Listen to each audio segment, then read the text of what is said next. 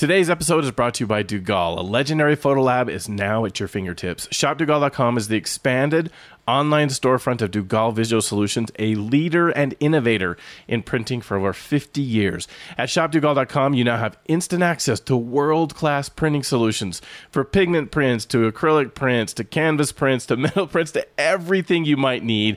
It's all there, and even better, you don't have to use one of those awful Rose applications in order to submit your orders. You can do it right over the web browser. They also ship ground for free. I want you to give Dugal your best work and so that they can give you theirs. Find out more at shopdugal.com/master. That's ShopDugal.com/master, and use promo code MASTER at checkout to get 25% off your first order.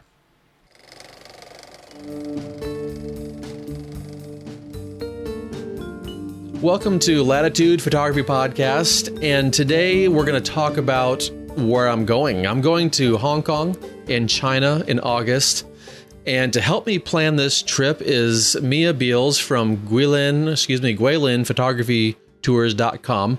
Mia, welcome to the show. Oh, hello. Thank you, Brent. Thank you for inviting me. Oh, you bet. I'm so glad you're here. This is going to be a fantastic conversation. It's good to have you here to help me plan for this hopefully epic trip that I'll be taking in just a few short weeks. I can't believe how crazy it has been planning this trip. I started off by thinking I'd only fill up my time with Hong Kong. And basically, Hong Kong, to me, it's kind of got that Western feel, fairly strong Western feel, since it had the British influence for so long. And so it feels a little more comfortable in a certain way. Plus, I've also been there, although it was eons ago now. But I'm also looking to go to China. And with China, that's something that I think I need a little bit more structure, at least for my first time there. Usually I like to just go and wander a place and just have that vagabond kind of sort of feel. But when I'm in China, I was like, I'm not sure I can afford to do that because it's just so different. It'll be nice to have someone who's, either been there or knows people who've been there, that kind of a thing. And that's where you come in, Mia. So I'm really glad to have you here. Now, Mia, I was thinking, we had talked before, I was originally looking to head to Day Tian Falls, which is on the border with Vietnam, but I wasn't finding a lot of convenient transit options. I could have hired a private car. That was really expensive. But in looking at that and just not being sure I could get back to catch my flight home, that led me to Guilin, which is just a couple of hours north of Hong Kong via bullet train. We have to cross over into Shenzhen and then get the bullet train there. But then it's just like 2.5, maybe 3 hours north of Hong Kong there. So tell us a bit about your Guilin Photography Tours, what type of tours you offer, how you got started, all that kind of stuff. Well, thank you. I would say about Hong Kong, actually, that yes, it is very convenient to come to Guilin from there. There's even direct flights if you just have a layover or something. And there's also 72-hour visa free. You can go for 72 hours without a visa in some instances. So it depends. Yeah. So we started Guilin Photography Tours about 6 years ago now. We were living in Guilin already for a few years. We moved there from UK. I'm from Finland. My husband's from UK, but I lived in UK for several years. And so we moved to Guilin because our good friend lived there. And we went to study Chinese. We are both fluent in Chinese and also read and write now. It took some time, but we studied full-time a couple of years. And then just, spending time with the locals and chatting with some old ladies and things like that really helped with the language. So, that's how we started. The way we started the tours was I was working as a medical manager. I'm a pediatric nurse by training. I was working as a volunteer medical manager in an orphanage run by an Australian family and supported by actually a US charity. And from there, I had to take photos of the kids often because we had supporters who needed photos, current photos of the kids. And you know how kids are. They always say, don't work with kids or animals. So, they're running and usually the rooms were quite dark because of lots of babies and with medical conditions. So I learned to take photos in very challenging situations, basically, for that. And then when that charity had to close and the kids were either adopted or went to other organizations, then we started Guilin Photography Tours because we realized that there wasn't really anything like it. That nothing that we would want to take part in the whole area. Sure. And Guilin is just so amazing. It's just got such variety. It's got mountains, it's got the rivers, and then the famous rice terraces, which are amazing. And there's also tribal people who live there. So it's just like within 3-4 hours, you can just drive to so many places that it felt such a shame that no one was offering a service that was geared for photographers, which is from early morning, like, I don't know, 3 a.m. normally, Sure. until very late, like 9 p.m. after sunset. So there was nothing like that. So that's how we started.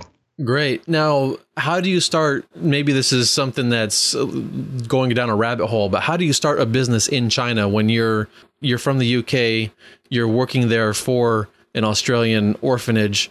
How do you, there's something there that it seems it would be very, monumentous, of an occasion to say, hey, let's just do this. How does that happen?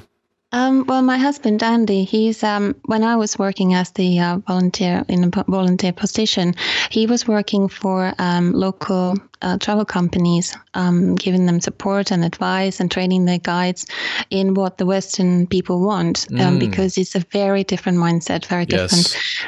And he's also got IT background, so that's why he knows a lot about SEO, creating his own websites. He's been doing that for years and years.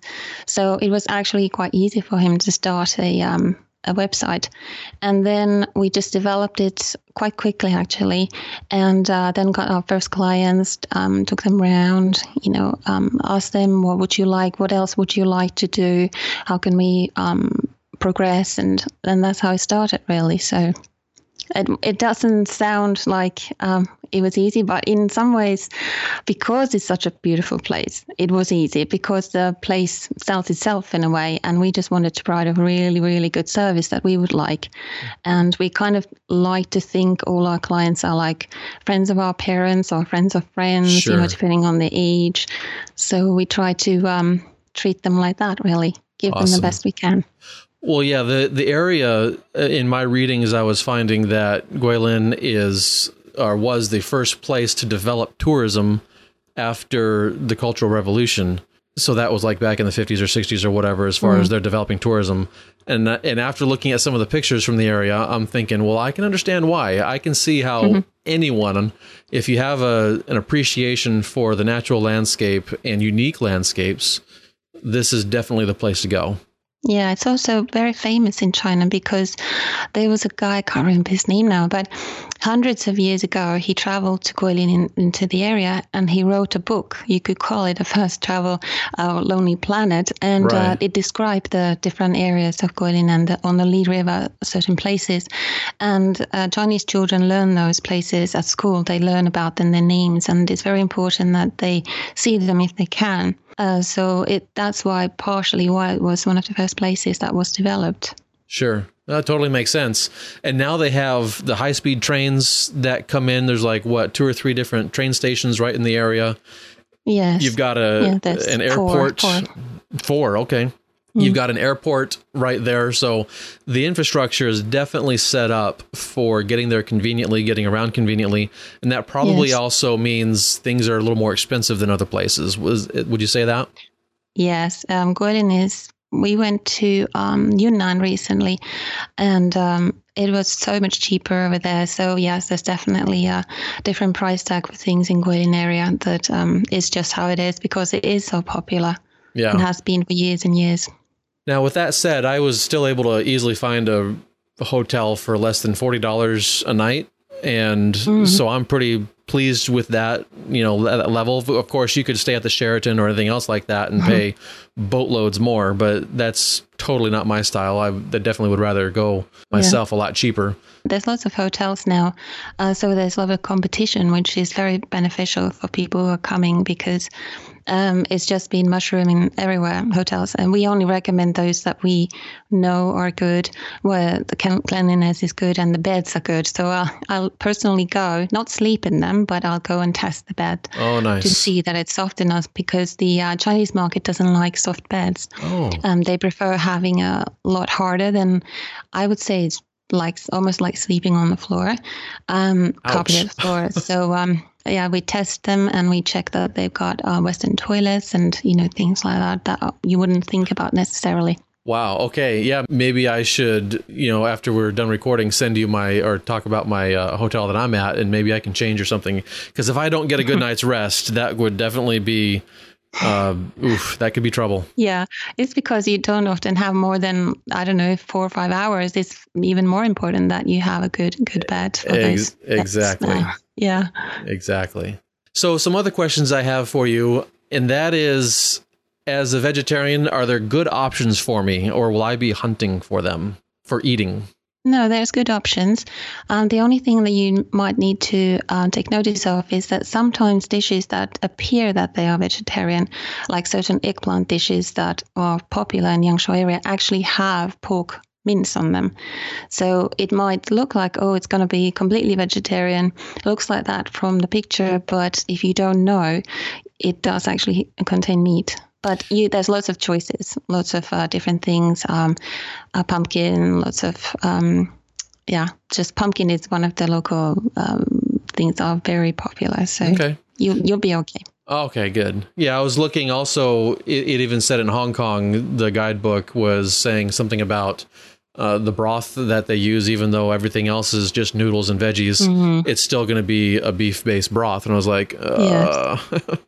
But yeah, if there's a broth in any dish, it's definitely going to have meat in it. I don't think anyone does vegetable-based broths. Okay. So I would stay away from any soup. Okay, good advice. Thank you. So we talked about how well developed it is, but I'm curious to know, for photographers who might be looking for a quote, off the beaten path kind of experience, does Guilin offer that? And I should say, does Guilin offer that? Because I'm pronouncing it incorrectly when I say Guilin. No, it's correct. Guilin does offer that in that the roads are busy because it's well developed. But then when you get off them, we've taken our friends to places, they are locals who live in the area and they've never been to those places. So there are definitely off the beaten track kind of locations. But if you look at, can you go hours and hours without seeing people, then probably not, because it's very fertile and rice grows well there, and it's been famous for hundreds of years. So it is very densely populated. Well, and with roughly 1.3 billion people in China, you're going to run into people. How about if I were to put it in the case of, could I go, if I were to take your one-day tour, can I go, hours at a time without seeing another tourist? Oh, for tourists, yeah. I'm talking about locals, and you can go without seeing other tourists on our tours for sure. Because that would be like awesome. Just, being in a nice place like that, but still interaction with the locals, photographing locals, perfect. In my book anyway, that'd be perfect kind of stuff. Yeah, it's just there's going to be people. And the other thing is that off the beaten track means so different things to different people. Sure. And that's partially, we just last year we started another website, which we linked to so that we can find out more about people if they want to tell us, which is called What's Your Travel Style? And there's questions that are asked that we can check, are you happy to have a cup of tea with the locals, or would you be happy to have a full meal? Or would you even want to sleep in a local's home? So there's different levels of what people are happy to do, depending on their previous life experiences and just where they have been before. And we have had people for whom off the beaten track would be going to a war zone in Africa and places like that. So, and then there's like people who maybe travel once a year and would find just going to a local's home would be considered off the beaten track. So it just means different things for different people. So this is in connection with the GuilinPhotographyTours.com website, or is this a completely separate website? It's a completely different website. But when I send people replies to their inquiries, then it has a link to ask that. And people actually have really liked it because it gives a feeling that we really want to know more about them before we design, because all our tours are designed for each person. So the more we know about a person, the better tour we can design for them. Oh, because that would be amazing. Staying with some local folks out in a small village or whatever. I could see that being really enticing. That'd be awesome. The only thing with that is that it can't be for everyone, because you really need to, legally, you have to go and register at a local police station every time as a foreigner. Right. So when you check in a hotel, they do that for you. Whereas if you're staying in a local's home, you have to go and do it yourself, which can take time. So it depends on how much time. If you're just on a day tour, then possibly you don't want to do that. Yeah, it doesn't work. So, and sometimes it's okay. Sometimes the villagers know the local police and they're happy with people to stay. So it just depends on situations and where you are. And Okay, excellent. Back to food and the like. I kind of imagine standard precautions would apply with regards to street food or drinking water, putting ice in your soda, that kind of a thing. Basically, just don't do that. Or how would you characterize that? Yeah, I would say don't put ice in your drinks, even in McDonald's. Okay. Maybe 5-star hotel might be, okay. I have had a cold drink like that a couple of times in a place where I know the owner and I know he has this filtering system. Okay. Which makes the water safe, and he makes the ice with that. So you just need to be very well in the know. But I'd even take my Coke in. Sorry, I probably shouldn't say the name McDonald's, but I even take my drink without ice in there just in case. And street food, yes, I would stay away from that. Probably some vegetarian options might be okay if they're very, very hot. Right. Noodles often are okay because they are boiling hot as well. But if there's anything that's meat and you're not sure if it's cooked through, then I would stay away from that. And what about safety? You mentioned, if you want to stay with a local, or even if you're in a hotel, they'll register you with the local police. But, with me going over there, or any of my listeners that might be wanting to go over there, what beyond any standard travel precautions, just being aware and that kind of a thing, is there a noticeable issue there, or is it still because they're so popular, it's really not a big deal? Yeah, no, it's definitely not a big deal, especially for foreign visitors. I've never felt unsafe as a female alone in Guilin even. And there's a sense of police being there, but they're usually traffic police. Because they are really ramping up the traffic safety, and they are watching that people are doing what they're supposed to. They're following the rules, and whereas in the past it wasn't no one was adhering to the rules much. So now they are just giving a presence so that people will, for example, turn the right way and not turn around in the wrong place and things like that. And and the same thing on Lee River as well. There's there was an accident, boating accident with locals, where several people died, and that has ramped up the safety and security that the river police is sort of keep an eye out. And it means that some places we can't go to anymore because you can't go on the river after say 6:30, or it depends on the time of the year. But so it has a big effect. But these things also alter with time. So next year it might be completely different. So it just depends. Yeah, but it is very safe. Okay, great. That's good. I noticed that in my reading, there's a market that goes till something like 2 a.m. It's right there in the town of Guilin. What's that like? Is it just a bunch of tourist junk, or is there some really interesting things there? It is geared at the visitors for sure. There's lots of local eateries, so because for Chinese people, food is very, very important. So they want to taste all the local foods and specialities. So there's a lot of food there, and also gifts that you can take to your family. And the usual things that you would find in other shops in China are geared at visitors. But it is really a buzzing place, and because it's on some local streets makes it more interesting, because the locals come sometimes out, and you can see people sometimes in their pajamas. It's a Chinese thing that you often go after you relaxed at home, you had a shower, and then you come out in your pajamas to have an evening snack. So it can be very interesting just to wander around and look at people.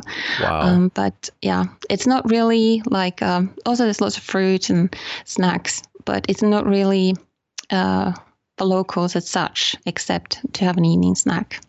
Huh. Interesting. Yeah, whenever I see someone, I go to the mall or whatever, Walmart, and I see someone in their pajamas, I tend to shake my head and just like, why? But, this is more of a accepted cultural norm kind of thing. It sounds very interesting. I would love to see that. Now, there's another market I think I was reading about in just south of Guilin is a town called Yangshu. I'm not sure if I'm pronouncing that correctly. Yangshu. Okay. Is that market any different? Is it the same? What's it kind of seemed like it might be different when I was reading in the guidebook, but. Yes, it is. I mean, Yangshu market is every day, but it is for locals to buy their meat, vegetables, anything they need, any small items. And also, often people come from the countryside, not so much in the Yangshu, and there are other local areas where they don't have the market every day. It's every 3 days, and it varies according to which village. So, for example, in Fuli, it's any date that ends in 2, 5, and 8. They would have a market, and those smaller markets tend to have more local people from the countryside who come and sell some vegetables or herbs, perhaps some medicine, local Chinese medicine. So those are a little bit more interesting in that way. As the Yangshu one tends to be just, a little bit like supermarket, but in a market environment. Okay. And then there's also a town called Dashu. Dashu, yes. Dashu, and that is they call it an ancient town. Is that something that's part of your one-day tour? It can be. It can be, okay. Yeah, because of the direction, they have made the road a lot better now. You can actually go from there to the area where the cormorant fishermen are. So often people, if they're having a one-day tour, they want to see the fishermen. And then it is possible to combine that. But because of the driving distances, if you want to have a morning on the sun, on a mountaintop sunrise, then it could be that there's just not enough time, or you might spend a lot of your day in a car. Yeah. So it just depends on what people's priorities are, what they would like to see. But definitely we have done definitely on a day tour, we've done Dashu. It's an interesting place in that it's one of the only places where they have a whole street, a very long old street, which is almost unchanged. There are some newer buildings, but very few. Okay. And even an old bridge, ancient bridge. So cool. Yes, it is very, very interesting. So tell me more about this one-day tour. There's one side of it you had mentioned, you try and do as much as you can to tailor it individually to what the person is interested in. But you also have a basic description of what's possible on your website. Yes. And so if that's the kind of thing that we're looking at, just kind of take me through, if I go with your one-day tour, what would you, and we've talked via email before we're talking here now. Yes. Have you come up with anything that you might recommend specifically for me? Well, because the time that you're coming is August, and the Lee River can be very low. It depends on the rain.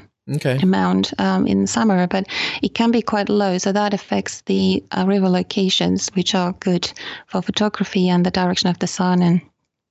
And so I would probably say that if you want to do a riverside location, it might be best to do that in the morning. Yeah. And because it's just where the sunrise is best that time of year. Okay.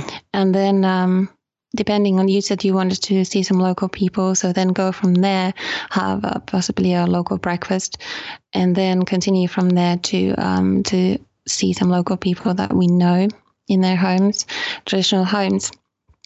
And there is the mountain that Jim went on, Jim Harmer, who he really liked it. So it's possible to also see that in the morning before you go around, or you can have it for a sunset in the evening. So we haven't really discussed the details of how you see the day happening. So yeah, but it depends. There's only one place where you can cross the river in Yangshu, only one bridge, and then the next place is in Guilin. So it's an hour and a half, kind of minimum. driving around time just to get across the river. Wow. Because just there's no need to go across the river anywhere else because the villages are so small on both sides. So they never built one. So it just affects how much you can fit in one day.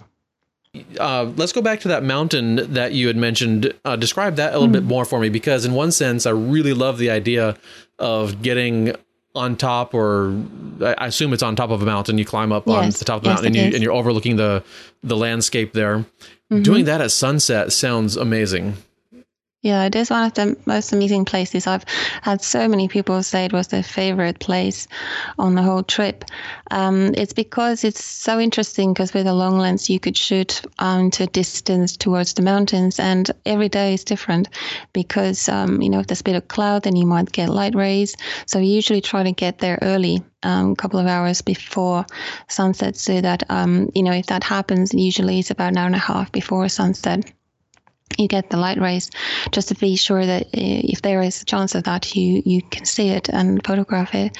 And it's almost it's over 180 degree view, really. So you can get some really awesome panoramas. And that sounds awesome. And that's the location where some years ago, about 4 years ago, Trey Ratcliffe came. He's an American photographer that now lives in New Zealand. He came to Goilin, and we took him to that mountain. Back in the day, it didn't have steps at all to go up. It was just a path, and we had to cut our way with a knife kind of thing. Oh, my. But so we went there, and he took his panorama, which he's had a lot of good feedback on since then. And since then, there's been steps being built by the local people, because it became very popular, and which is really good, because now more people can experience it. It was very dangerous to go up there. If it was raining at all, then you couldn't come down safely because it was so muddy, and the rocks are very, very sharp. So on the way up was better, but coming down could be quite tricky if it was wet. So it's much better now. You can get there safely. Now, is this the same scene where we have the river kind of coming in the foreground, and it kind of loops around a little bit? Yeah, it's like a Y-shaped two rivers meeting and a mountain in the middle. Yes. Oh, perfect. Yes, I think I need to have that for the sunset. But I'm conflicted, because initially I had mentioned I don't want to do the cormorant fishermen. Is it possible to do the fishermen in the morning? Yes, actually, this time of year, I would say that morning is better because of the direction of the sun and how low the river could be. It can be okay, but it just depends on the rain, which is impossible to fully, of course, say whether it will be high enough or not. So I would say the morning would be better. Also, the location is much calmer, and the reflection is better in August. Cool. Yeah, so it sounds to me like doing that in the morning, having a local breakfast, as long as it's with people or fixing, shall I say, good food. But what I mean by that is healthy and not going to put me in the hospital food. Yes. Back in 2002, when I was in India, I spent a weekend in a hospital because I ate some food that a local told me was fine. And she was actually a nurse at the hospital that we were visiting. And she's like, oh, yeah, it's fine. And I went and trusted her, and I paid for it. Often the locals don't quite get it, that it's safe for them, but it's not safe for someone who's coming to the area. It's all new. So, yeah, it can be very different. Yeah. What about other areas in that region? Like if a photographer really wanted to see everything, how many days could you fill, would you think? Well, in Goilin, Longji, and Yangshuo area, I'd say that a week you could see all the places once, but sometimes people want to have 2 chances in case of weather. Right. And then you could continue from there to Guizhou, which is another the next province, where we also have a team. That area is it's very mountainous. 90% of the whole province is mountains. So it sounds great for landscape, but actually it's so difficult to get any kind of angle because the mountains are just everywhere. Yeah. And so it actually isn't good for landscape, but it's great for people photography, especially if there's any local festivals, or because the locals are very well known for their silver working skills. And the ladies in these festivals, they wear amazing silver jewelry all covered in it. And headdresses, and also during those times, the young people return to the villages, and then that means that there's more people around. Whereas if you just go in between times, it can be that all the young people are in towns working. So you might not meet anyone of between sort of 20 and 40. You just meet old people and children. So that can be really nice as well if you like people photography. And that would be like another 4 days. And oh my. Yeah. So yeah, it could really fill quite the itinerary for people that are just saying, show me everything. I always ask people when they say, show me everything, I want to know first, what is your main, what would you really think, oh no, I missed that? You know, is it people? Is it landscape? Is it some architecture? Some people are really interested in local architecture. So then we focus a little bit more during the daytime on those. So it just depends on what you love the most. You mentioned something when you said this other province, you mentioned something how you have a team there. So tell me about your teams. It sounds like you have locals that you work with. Is that the case? Yes. We started Golden Photography tours first. And then after people who had been with us started to say, oh, we want to go somewhere else with you because, you know, they really like the way we run our tours. But we didn't have anywhere else. So then now the last 3 years we've been developing local guides that we have met and interviewed and traveled with in certain areas that are very photogenic in China. And so we started a new company called Gatsby Travel. Because of that, because you can't obviously call the company Golden Photography Tour if it's somewhere else. Yes. So then we started this one in Guizhou, and then Yunnan is another one, northern Yunnan, also Yellow Mountains. Okay. And Zhangjiajie. Zhangjiajie is the place where the Avatar movie got its sort of inspiration, the mountain design. Okay. So Gatsby Travel, that is exclusively China still. That's not taking people anywhere else. It's still China. Yeah, we are developing also. We got two very good guides, one in Cambodia and one in Myanmar as well, and in Hanoi, but we haven't really sort of fully designed those tours. So we're still holding back until we are absolutely happy with the design and the team. So we're just holding back. Probably next year, those will be coming out. Sounds like the perfect situation of, you know, what to do with life, you know, just help people see these beautiful locations. Oh, that's just so wonderful. That's awesome. And Very it's cool. so lucky that both of us, you know, my husband and I, we both love photography. I've discovered that often the issue can be when designing trips or your holidays is that one of you is a photographer and the other isn't. And it can be very hard. So it's excellent. You know, we've been in Iceland on 8 hours on one peninsula just shooting together because we just loved it so much. And neither of us was, you know, in a rush to leave or wanting to go and have a cup of tea or anything. So it's really a blessing that we can both, you know, share the passion that we have. Awesome. Yeah, that's very cool. Yeah, that's one thing my wife is frequently and willing to just say goodbye because while she likes the adventure and she likes the trip and all that stuff, it's not as hardcore, I guess you could say, as my enjoyment of it. So it works out fine because we have 4 kids that also need to be not without their parents. So tell me a little bit about the rice fields. I know there's some towns there, and in the guidebook, I almost exclusively use Lonely Planet, but in the different websites and the guidebook I was reading, they're talking about actually being able to hike from town to town. How easy is that to do, especially if I'm just by myself? There are sections that are easy to do by yourself. But there is one that's the most famous hike, which is between Ping'an and Dazhai villages, or Tiandoucai. And that there are a few places where you can get a little lost. Just recently, I met a lady in the middle. There's a village in the middle called Zhongliao. And I was visiting some of my friends there, and I met this lady who was on her own, didn't speak a word of Chinese. And of course, the locals don't speak any English at all. Yeah. And she was trying to figure out which way to go. And I said, it's getting dark in 2 hours. And, you know, I think you'll need at least 3 hours to get there. So she was a little bit lost. So in the end, I encouraged her to come with me in the car and just drive to the village because I was going there anyway, because it just wasn't safe to leave her there. So it's just that one section, which is a little bit tricky. You'd probably need to hire a local person They don't need to speak English. They probably ask you, they know a few words, and then they'll ask you, do you need a guide? And say the name of the place, and then they'll take you there.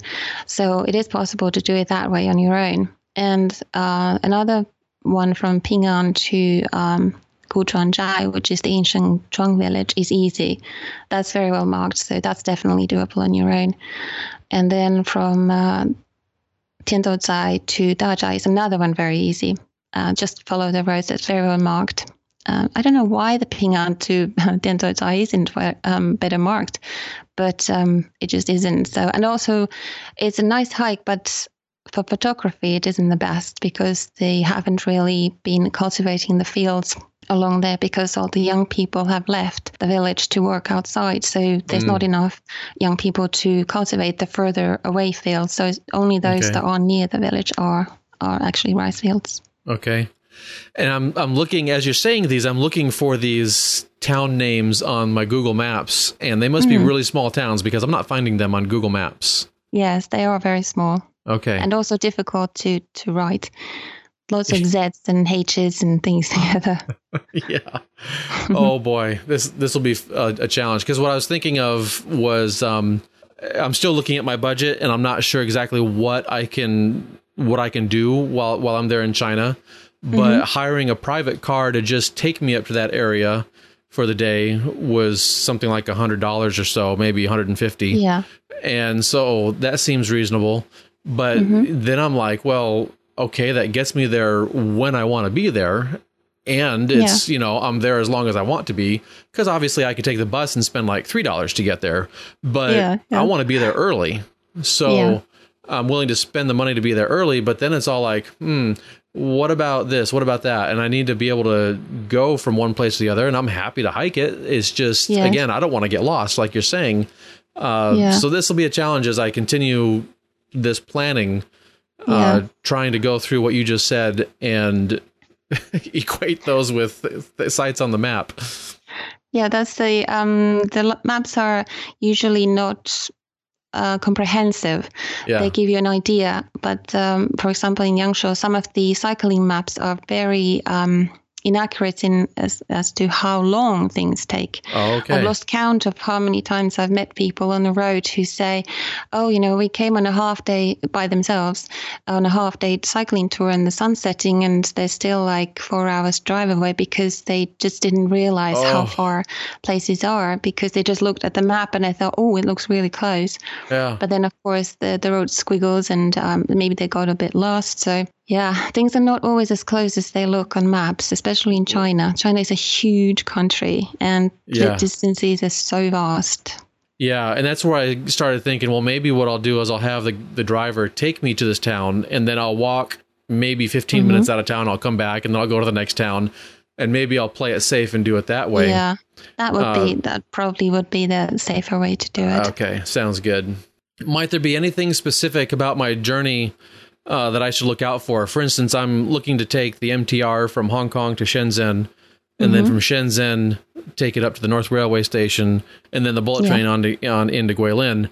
To me, it seems straightforward, but, as someone who's probably done that a million times comparatively to me anyway, what should I be looking out for? Are things just going to take longer at the border checkpoint than, than the guidebook is telling me and all that? Yeah, it's there are certain times you should avoid, like, for example, around midday, because the school kids go across the border then, and there are a lot longer queues during that time. So there's lots of kids go to Hong Kong to school from Shenzhen. Really? Okay. And then they return. So I would say you can't take the MTR all the way through. You have to go, obviously, through the border, and then on the other side, you enter the railway or the MTR on the other side, their MTR system, and then you take that to the Shenzhen North station. And for that, you need to buy like this, I think it's 5 yuan, the local money, 5 yuan, and you buy this like a token, and that's what you use to pay to get across. It can take a little bit of time because they're checking your luggage. You have to go through the, it's like being on an airport, really. Nowadays, you have to go through a checkup, and not that anyone really seems to look. No one's ever stopped, but they still want you to put your bag through the metal detector and whatever X-ray. So it just takes a little bit longer than you might think. And also the signage is not brilliant. Sometimes a lot of Chinese writing and a very small English, if anything. Okay. I was very surprised to see how few English signs there are, even in the very new railway stations. But it is possible, you just follow where roughly people are going. Usually it's the main direction of travel. Sounds good. Yeah, and just bring my map along, I guess, and just I can point and say, this is where I want to go, kind of a thing, and maybe hopefully I can find someone that can help me. Yeah, exactly. There's lots of security guards that look like they're police, but they're actually security guards, and you can always ask them, show them your ticket. If you have to pick up your ticket, if you haven't received it in the post to your hotel, then reserve a little bit more time, because foreigners can't use the machines that would allow you to get the ticket from a machine, because they only accept Chinese ID. So you always have to queue to get your ticket from the ticket booth, even if you booked it in advance. Yeah, I was looking at booking. Just give enough time. Okay. I was looking at booking in advance online, and then they mentioned that if you're not in Hong Kong, that you'll just pick it up at the station when you're there. Yes. I was like, okay, that's fine. I'll just bring my receipt, and it sounds like they have it figured out pretty good. That's fine. So that's what I was planning on doing. But yeah, if that line gets pretty long, that I could see that potentially taking a while. Are they going to be concerned with me taking 2 cameras? I'll have two DSLR cameras, probably 4 lenses on me. Is that going to be something where people are going to, as I cross the border, especially, they're going to look at me strange, or? No, we've never had a problem with that. Somebody recently asked me, they said their friend said that people think that you're a reporter, but we've never had an issue with that. Okay. Even a drone is okay. So as long as it's not one of those really big ones, even a small drone is usually okay. Okay. I found too that my credentials as a university professor can sometimes help. People are like, "Oh, you're a professor." Yes. I was like, "Well, okay, yes, I am." Especially internationally, it seems to get a little bit of, I don't want to say respect, but that's the only word I'm coming up with. Respect that I don't necessarily ever anticipate or expect. It's just like all of a sudden when they hear that, it's like, especially when you're on the train, you're on the airplane, whatever, those types is what I'm talking about. Yeah. They're just glad you're there and welcome, have a good day, that kind of a thing. They're a little more nicer. Yeah, and China, people are very appreciative of higher education, so I'm sure you'll get very good treatment. Okay. Maybe I'll play that card then. Who knows? Who knows? Have a university card. Yes, my business card and whatever else. I wasn't planning on bringing a university shirt, but I guess I could. But anyway, I won't go too overboard with it. So help me understand, your service, your one-day tour is what I'm, going to focus on here with this question. For lack of a better description, it's not cheap. No, but it is probably, you would probably characterize it as a good investment. But, I've seen some that they're advertising it as a photography tour, and they're $99. I'm pretty sure you have a reason for why yours is more expensive, and I'm just wanting to help my listeners understand you get what you pay for, or maybe you can help me understand I get what I pay for as well. Yeah, usually the $99 tours is definitely not 16 hours like our tours are. Okay. Or if they say they go in the morning and they show you in the morning and the evening as well, then in the middle of the day you are left, to do something in town on your own. Okay. And so for some people that's what they want. But our tours are full on, we fill the day with experiences and you get a lot. I would say, actually a client said that they experienced in one day more than they did in a 3-day tour with in another city, obviously. But they felt like they got a lot for their money. And the other thing is our guides are very well trained by us, and they can help you with, if you need, obviously you wouldn't, but usually people might need help with composition or talking to the models in such a way that they relax. They know the people, and our guides, nearly all of them carry cameras, either given by us or bought by themselves. So they understand what a photographer wants in a completely different way to somebody who maybe just not carry a camera at all, or just knows a mountain to go to. Yeah, they're just taking you here, and that's all that they're doing. Otherwise, is what it sounds like. And also, in something you mentioned earlier about going to the small villages and the and going to visit people in their traditional homes, it sounds like that's something that is probably fairly unique to your experience too, because it seems to me what you're saying is the guides know these people. Yes. And therefore the photographer is welcomed into the home. It's not like you're intruding. No. And that's another thing. Sometimes people don't say they don't want to take pictures of people, but what they mean is they don't feel comfortable doing that because they feel like they're intruding and not being, if you look at street photography, most people would think of that when they think of people photography. Right. Whereas this is completely different. It's in someone's home where they're comfortable, they're feeling, happy to be photographed. So it's a completely different experience. Yeah, that's great. I remember doing that in rural India a couple of times. People would just invite me in. I did feel like I was intruding for the first 5 seconds, but they actually did a really good job of putting me at ease and saying, the fact that you're here is amazing is how I interpreted it. Obviously, there's no language that we could have spoken that was common, but the way I interpreted their actions was, you mean you're interested in me? Holy cow. Sure, go ahead. And, this one lady, she was just sweeping her yard, which was, caked mud, basically, dried and cracked caked mud. So she was sweeping it. And another lady, it was in her home. She had one light bulb in her home. And she was just as proud as could be. And I was like, awesome. That's really sweet. And so it sounds like we might get something similar here in China. Yeah, but China is more developed than India in many ways, but there are still pockets of areas where you kind of feel what the China was like before. Okay. But there's a lot of new buildings because, when you've lived in a mud brick building all your life, and then you have a chance to build a modern building which is comfortable and doesn't get damp in the rainy season. So, of course, you would take the chance if you possibly can. Yeah. So those sort of old mud bricks buildings are disappearing, or the wooden buildings in Longji area, they are disappearing, but we still know families where they still have the traditional homes and traditional way of cooking and making tofu and all those experiences. But it is like being on a treasure hunt in a way, and that's what we try to do, is find those experiences and to give them to people, just to make them feel how they imagine China to be.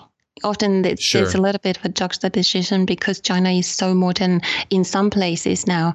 And then there are very rural areas with water buffaloes and people still using them to till the earth. And then you go somewhere else and they use massive machines. So it's a vast country and there are very different experiences in different parts.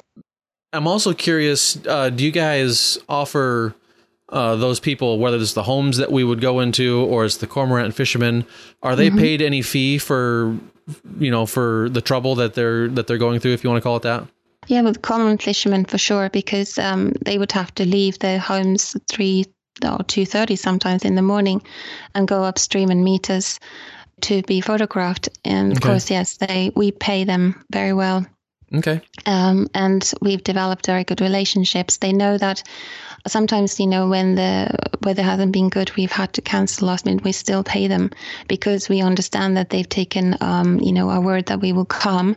And if we don't come, then they'll lose that day's money because these common fishermen don't have any pension. And they often don't have very wealthy families at all because fishermen were the poorest of the poor. They were poorer than the farmers. So they don't really have a big house or anything like that to fall back on, or even land to till. So they have to earn their keep even as an old person sometimes. So we are like their pension in a way. And they're very happy. They are like so proud that through their lives they've been looked down upon by people, and now photographers, they're fighting to take their photos almost sometimes. They're like so proud. They show us the pictures. They look, this photographer, this one, and they're just happy to be photographed. Really, that's awesome.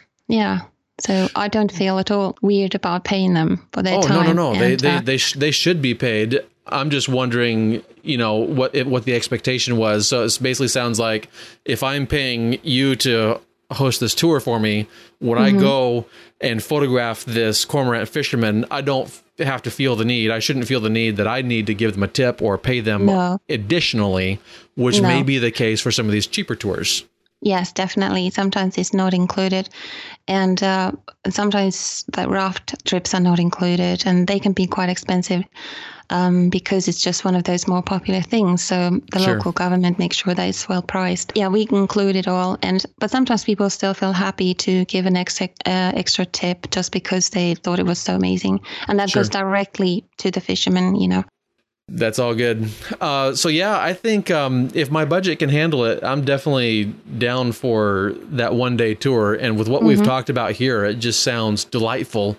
I think my last question on that tour is, would I be the only one on that tour? Or is there going to be either other tours that will be operating at the same time? Maybe they have their own guide, but we're going to be shooting the same cormorant fisherman. Or is that fisherman going to be all mine? How does that get handled? I designed the trip so that there's no overlapping, so that you would be on your own. Of course, I can't control if sometimes, very rarely, there is a local man who may bring Chinese photographer to the area. Okay. Sure. Obviously, we don't own the riverside, but then there are several places where we would just go a little bit onto another shore and shoot there with our fishermen, who we have all to ourselves. And your guide is also it's also equipped with the reasoning and the permission to change plans if need be. So sometimes there are uncontrollable things that happen, weather, and so they would know that they can do certain things to change the plan so that you would still be able to experience as much as you can, even if the weather is not great. Excellent. Which can happen, Of course, we can't control that. Right. And knowing that, we have a backup plan or two in place is definitely also a good peace of mind. And I think that's great. Usually my backup plan, if it rains, is to whip out the umbrella. Yes. Yeah, we definitely wait around, but sometimes it's just a deluge, or a thunderstorm. It's not a good idea to be by the river in a thunderstorm. So in those cases, sometimes we have to pull the plug. But yeah, we always try, because if it at all is possible, because often you get the best mist and the best looking photo when it's really bad weather, because you can get the breaks, especially in Goi Linh, where they sometimes in the rainy season there's just thunderstormic passes, and then you get the mist rising from the forest, and it's amazing. So you do have to wait and see. And that's where the umbrella comes in handy. Right. We bring very, very big umbrellas with us always, so that you're covered. Very good. That sounds good.